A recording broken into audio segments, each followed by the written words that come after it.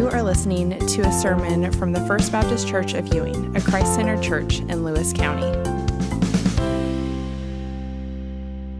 We have been in a sermon series walking through Jesus' Sermon on the Mount, just looking at Jesus' teachings, seeing this kingdom that he came to establish and seeing what life in his kingdom is going to be like. And we are getting to the end of the Sermon on the Mount. We're going to look at it today, and then we should be concluding it next week, and then we will move into a season of Advent and Christmas. But today, we're going to be in Matthew chapter 7, verses 7 through 14. And as you turn there, let me pray for our time, and then read our passage for today. Father, as we read about at the very beginning of this service, there are just a lot of paths in our world, but most of those will lead to our own demise. There is only one road, Father, that will lead to a life spent in eternity with you. We're going to study that with this passage this morning, Father, but I just pray that as we do, that you would just go ahead and open our eyes to see the truth of that today. If there is any among us that are walking down the wrong road, that road that will only lead to destruction, I pray that they would just see their need to reverse course and to put their faith in Christ today. For those who are walking this narrow road already, following in the footsteps of Jesus, Father, I pray that you would just use this passage to help them as well, to help give them the strength that they need for their journey. Just ask all of that in Jesus' name. Amen. Hear from the word of the Lord this morning, Matthew chapter 7, verses 7 through 14. Jesus says, "Ask, and it will be given to you. Seek, and you will find. Knock, and it will be opened to you. For everyone who asks receives, and the one who seeks finds, and the one who knocks, it will be opened. Or which one of you, if his son asks him for bread, will give him a stone? Or if he asks for a fish, will give him a serpent? If you, then, who are evil, know how to give good gifts to your children, how much more will your Father, who is in heaven, give good things to those who ask him? So whatever you wish that others would do to you, do also to them, for this is the law and the prophets. Enter by the narrow gate, for the gate is wide, and the way is easy that leads to destruction, and those who enter by it are many. For the gate is narrow, and the way is hard that leads to life, and those who find it are few." This is God's word. So I'm sure that many, if not most of you, living here in Northeast Missouri, you've probably been down to the Mark Twain Cave in Hannibal. I kind of got burnt out on it when I was a kid. Pretty much every year, my elementary school would take a field trip there. And I had cousins that lived out on the East Coast in Virginia. And anytime they'd be on vacation back in Missouri, we would always end up at the cave as well. And here's the thing about going to a cave, is it never really changes from week to week. Every time you go, it's the same rock formations. The stalactites are just where you left them. They're just where they were. But when I was in college, I actually had kind of a fun opportunity. I had a roommate who was actually a tour guide at the cave. And apparently, once a year, the owners would invite all of the workers and one of their friends to go exploring in parts of the cave that you don't get to see on the tour. Everybody gets a flashlight, and you get 2 hours just to go see whatever parts of the cave that you want. So I was invited to join them, and I quickly realized why some parts of the cave are not part of the regular tour, because they can be pretty difficult to access. And my friend wanted us to go on a search for what was the supposed to be the oldest known signature in the cave, dated back to like the early 1800s, I believe. And it was supposed to be at the end of this really, really long stretch of cave, and a lot of which you were actually going to have to kind of crawl down on your hands and knees to get through that part of the cave. And there was another friend who was with us, and this friend was on the larger side. And about halfway through, he realized that he wasn't going to be able to make it. He wasn't going to be able to squeeze through some of these passages that we needed to get through to get to where we were going. And so we actually had to leave him behind. And it kind of felt like, in that moment, it felt like a scene that you might see at the beginning of a horror movie. I mean, we wanted to go forward. We wanted to go see this signature. He couldn't make it. So my friend just gave him a flashlight and said, good luck. Like, we'll be back. And we just kind of left him there, otherwise just alone in this pitch black cave. But we made it down to the end of the stretch. We saw the signature. We did go back, I promise. He's not still there in the cave. We did make it back. We found him, and then we made it back up to be with the rest of the group. But it was then that I really began to appreciate all of the work that the cave owners have done for those tours that you take. I mean, they have added a lot of lighting to the main route so you can see where you're going. Those floors of the cave have been smoothed out so it is easier to walk on. There is handrails wherever you need them. And they've chosen kind of the widest parts of the cave to include on the route to make it easier for a large tour group to go through. And I tell you that story because whenever I get to this part of Jesus' sermon where he contrasts that narrow path that leads to life versus that wide road that leads to destruction, I always remember that time exploring the cave, remembering that the Christian life is sometimes a lot like getting down on your hands and knees and kind of worming your way through some difficult and narrow passages. And sometimes you're not always sure if you're going to be able to squeeze through or make it through. Whereas the wide road sometimes feels like walking through an airport. I don't know when the last time you flew anywhere was, but anymore they've got those moving sidewalks everywhere. So you don't even have to walk to the terminal that you are flying out of. You can kind of just stand there on those moving sidewalks and just let the sidewalks do all of the work for you. And then once you do get to the terminal, anymore, they almost always have those massage chairs that you can pay for, and they'll massage your calf muscles, even though you didn't actually do all of that much walking to get to the terminal, but you can still sit down in those massage chairs. That's what the wide and easy way that Jesus is speaking about is like. So today, we're going to talk about this narrow trail that is the Christian life versus that wide road that is the way of the world. And this really is one of those passages that we would all do well to take to heart, to think more deeply about.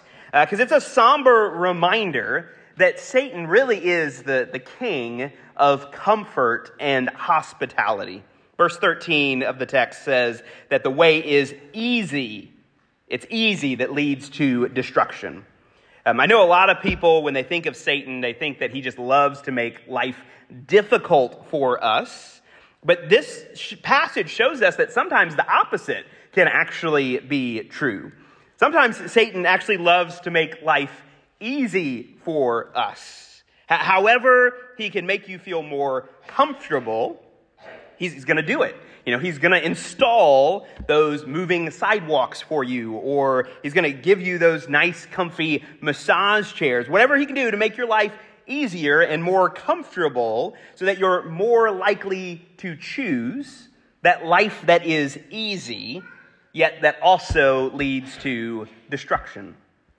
So this passage, it also reminds me of that classic Robert Frost poem. I'm sure many of you probably, could quote some of that poem by heart. But you might remember that line where he says, 2 roads diverged in a wood, and I took the one less traveled by, and that has made all the difference. We're going to see more clearly as we walk through this passage in these verses, as we look, between the narrow way and that wide road, we're going to see that one is clearly less traveled than the other. But trotting after Jesus on that less traveled road really will make all the difference in the world. In fact, it'll make the difference between life and death. So what I want to do this morning, we're actually going to start in those last 2 verses because I think they're so key to understanding this text. Verses 13 and 14, we're going to talk about those 2 paths that have been set before us. And then in light of that, then we'll go back and we'll look at the other verses and see what life on the narrow road is like. So let me just go ahead and reread these last 2 verses for you. Starting in verse 13, Jesus says, "Enter by the narrow gate, for wide and for the gate is wide and the way is easy that leads to destruction, and those who enter by it are many. For the gate is narrow and the way is hard that leads to life, and those who find it are few." So essentially, Jesus is saying that there are 2 ways that you can live. And right off the bat, many people misunderstand what he means by that. All right, they read that and they think that they mean that there's this path over here that the good are walking down. And then over here, there's this path for kind of the evil misfits of the world. This path is for the Gandhis. This path is for the Hitlers. But that's not what Jesus is actually saying. These paths aren't actually one of good versus evil, as much as they are of Jesus's way versus our own, or a path of grace versus a path of our own works. Because if Jesus was saying that only the good can get on that narrow road that leads to life, well, that road would be completely empty. All right, nobody would be on it because in our heart, we are all evil. Instead, what he's saying is that for the vast majority of the world, with every religion that's not Christianity, the basic underlying principle is that path towards God is a path based on deeds and good works. The more good deeds you do, the closer down that road you're going to get to God. But there's a lot of problems with that way of thinking and with those who prefer pursuing that broad road. I know a lot of those that are on that wide path. They think that Christians are too narrow-minded. They feel like our narrow path has made our minds narrow as well. Who are we to believe that those who have tried really hard and that those who do a lot of good things for this world and who give it their all and do their best, who are we to believe that God is still going to send them to hell for all eternity just because they didn't choose Jesus? And so those on the narrow road are seen as closed-minded, as judgmental, maybe even as bigoted. But the irony is that it's actually those on the narrow way who understand that we were all made in God's image. And that actually encourages us to love everyone equally, even those we don't agree with. Loving others is the second greatest command in Christianity, only second to loving God. And so it's actually the narrow way that is the path that leads to abundant human flourishing and love. While those on the broad path, those who pride themselves in always being open-minded about everything, they're often actually the ones with the narrow and closed minds, especially when it comes to the Christian faith. It's what many people call the intolerance of tolerance. Those who claim to be very open-minded and progressive and tolerant of everyone, it's often those who are actually the most intolerant of those who have a different worldview from them, like Christians. So those are the two paths in life. Now, Jesus is saying that you have to choose one of these. You can hop on that broad highway of this world, and you can drive down that road that everybody else seems to be going down, or you can take that narrow, windy, rocky road that is the path to Jesus that few seem to be willing to choose. Those are your options. And if you're here this morning and you haven't made up your mind which you are going to choose, let me just take a moment to plead with you, just letting you know that not deciding is actually a decision. All right, until you choose the path of Christ, by default, you are already on that path to destruction. I know a lot of pastors like to wait till the very end of their sermon to tell people to submit their lives to Christ. But I think that we should just take an opportunity to do that right now. I want you to be thinking about the direction that your life is headed right now, because you're not actually going to be able to do some of the other things that I'm getting ready to talk about until you first receive Jesus into your life. And especially if you are younger, I know that when you're young, the path ahead of you, it seems really long. It seems like you've got, your whole life ahead of you. You've got all the time in the world to wait and make decisions another day. But let me just plead with you, just beg you for a moment not to wait until you get down the road a ways to figure out what you believe about Jesus. I mean, just stop and ask your parents after service if you need to. If your parents came to faith when they were older, I guarantee that they will tell you that they wish that they had have become a Christian earlier in life. Because even though Jesus says that the narrow road is hard, in many ways, it's still a lot less rough than the alternative. There are a lot of decisions that adults wish that they had not made, and they wish they could go back and tell their younger selves to become Christians earlier in life and to choose that narrow road rather than making some of those destructive decisions that they made while living on the broad path. So if you're not a follower of Christ, please understand what Jesus is trying to say to you in this passage. He's saying that he is that narrow gate that leads to heaven. Jesus is God. And as God, he took on human flesh, and he came to this earth in the form of a baby. He lived the life that you should have lived. He died the death that you should have died because of your sin. But because of his death, he now offers you the opportunity to have everlasting, eternal, spiritual life. It's like Paul wrote about in Romans, where he said, if you just confess with your mouth that Jesus is Lord and believe in your heart that God raised him from the dead, then you can be saved. So that's what I want to say to anybody who might be here with us this morning who is not already on that narrow road. But to those who have given their lives to Christ and who are pilgrims on that narrow way, if you go back to verses 7 through 12, we're going to see how life on that narrow road is to be lived.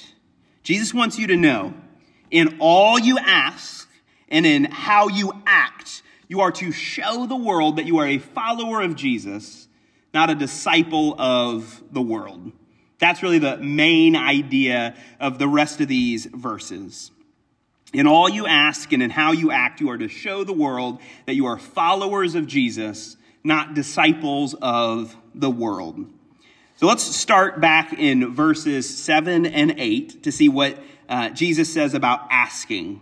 It's here that he outlines for us the ideal prayer life of a Christian. He says, ask and it will be given to you. Seek and you will find. Knock and it will be opened to you. For everybody who asks receives, and the one who seeks finds, and to the one who knocks it will be opened. So first, you have to keep in mind that this is just a general principle that Jesus is giving. Nobody should take him so literally to think that he is going to give you everything that you ask for. You just ask for anything, then you're going to receive it. Don't take him that literally.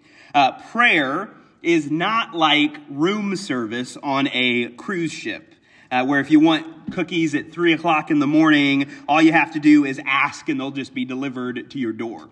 I use that as an example because that's actually what happened when Ashley and I went on our cruise for our honeymoon. Is they told us that, if you want room service, all you got to do, call them 2 o'clock, 3 o'clock in the morning. Just make one phone call and they'll deliver cookies or whatever you want to your door, whether it's day or night. Life following Jesus isn't like being on a cruise ship. It's a lot more like being on a battleship, meaning Jesus is not your bellhop to give you room service. All right, he's your quartermaster giving you your rations and the supplies you need to win the war. All right, look at starting there in verse 9. This is where Jesus says, which one of you, if his son asks him for bread, will give him a stone? Or if he asks for a fish, will give him a serpent? If you then, who are evil, know how to give good gifts to your children, how much more will your Father who is in heaven give good things to those who ask him? So God isn't just going to give you whatever you ask for or whatever you want, but like any good father, he is going to give you what you need. My kids ask me for a slice of bread pretty much every single day. All right, and I can promise you, not once, after they've asked me for a slice of bread, not once did I go outside, pick up a rock, and go back in and said, here you go, enjoy. Don't break your teeth on it. Or if somebody, if one of my kids wanted fish sticks for dinner, I'm not going to say, oh, here you go, here's a snake instead. Watch out, he bites, be careful. No, I'm not going to do that, obviously. And if those of us who are sinners are going to provide for and take care of our kids, well, then how much more so should we trust that God is capable of doing the same? So following Jesus' footsteps on the narrow road means being quick to ask and to pray to the Father whenever you are in need. And if you have been doing that, if you have been praying to him and yet you still feel like he's not responding, well, let me suggest to you that might actually be because that you were asking for a stone and you just didn't realize it. You didn't know it. And he doesn't want to give you a stone. He has something much better for you instead. He has bread that he wants to offer for you. So just keep asking and trusting that even if he doesn't give you what you thought that he wanted, he has something much, much better in store for you that he will provide. All right, so ask, but notice that's not all that Jesus says.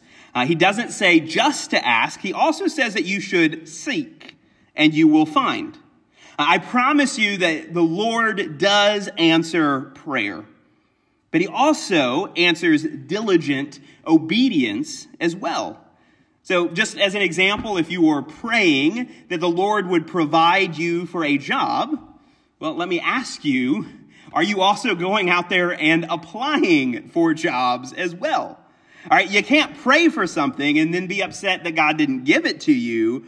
You asked for it and he didn't give it to you. You can't be upset about that if you're not simultaneously also seeking after it.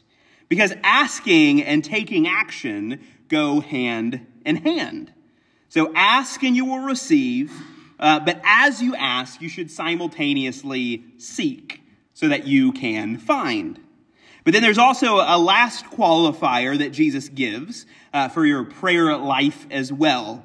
He says, ask, seek, then lastly, he says to knock. Knock and the door will be opened. All right, what does Jesus mean by that? Well, there's a couple of things. He's speaking about the intensity with which you should pray. And he's also speaking about the posture of humility that you should express in your prayers. All right, so first he's talking about the intensity of prayer. Notice the progression of Jesus' words. He says, ask, then he kicks it up a notch by saying seek, and then he intensifies it even more by saying knock. Now, if I'm at my house in the evening and somebody, sends me a text message asking me a question, that would be pretty easy to ignore. I might be getting ready for bed, and I might just choose to forget about that text until the next day. But if you showed up at my house, and especially if you just stood there knocking on the door, pounding on the door maybe, well, I'm going to assume that there is something urgent that you need to talk to me about, and I am much more likely to go and answer the door. I'm not going to ignore that. And so Jesus is saying that God will know the priorities of your prayers based upon your persistence. The more you are persistently knocking at God's door, pleading with him in your prayers, the more likely he is to respond because he understands that you are prioritizing those prayers. He understands your priorities. So Jesus is talking about the intensity which you should be praying. But I also want to suggest, and I want you to understand, that he's talking about the humility in which you should be approaching Jesus in prayer as well. Because remember, if you remember, Jesus has been talking about in this sermon about this new kingdom that he's coming to establish. And in this kingdom, Jesus is king. And now, if you were a servant of a king, how quickly would you be willing just to barge in to the throne room of that king? Any servant who just barged in, he just flew the doors open, he ran in, didn't even stop to knock, just went in unannounced, he's probably not going to be alive much longer to talk about it. All right, that king would probably have his head on a platter pretty quick. So what Jesus is just trying to express here, he says, knock, when he says to knock, he's talking about the posture in which you should be approaching the Lord as you pray. He wants you to remember that he is the king. You are just the servant. And so every time you go to the Lord in prayer, you are approaching the king of the universe. So we don't get to just barge into that throne room with a whole list of our demands. Rather, you are humbly to knock. You are enter before him in prayer with a submissive heart. It's a great privilege to have a direct line of access to the king of all of creation, but never forget that he is the king. And you and I are just the creation. So in all you ask from God, make sure that you are showing others that you are a pilgrim on that narrow way of Jesus. You're not a disciple of this world. All right, but lastly, I want us to look at verse 12 and see that also in how you act, in all that you do, you are also to show the world that you are a follower of Jesus. You are to do this in all that you ask from God and in how you act as his follower. Verse 12, Jesus says, "So whatever you wish that others would do to you, do also to them, for this is the law and the prophets. All right, that's what classically has been called the golden rule. I'm sure most of you probably, memorized this or could quote this idea even since you were a little kid. In the golden rule, it is and isn't unique to Jesus. All right, there are actually a lot of other teachers from many other religions that have said something similar, though never quite the same. All right, they usually differ from Jesus in that they almost always phrase this statement as a negative rather than a positive. So as an example, long before Jesus ever walked the earth, a core doctrine of Hinduism actually taught, do not unto others that which would cause you pain if done to you. Or there were many Jewish rabbis, again, before Jesus, who had a similar saying, never do to anyone else anything that you would not want someone to do to you. All right, but essentially how you could summarize all of those teachings is to say something along the lines of just live and let live. All right, you do what you want and I'll do what I want, and as long as there's no harm, then we can all just get along.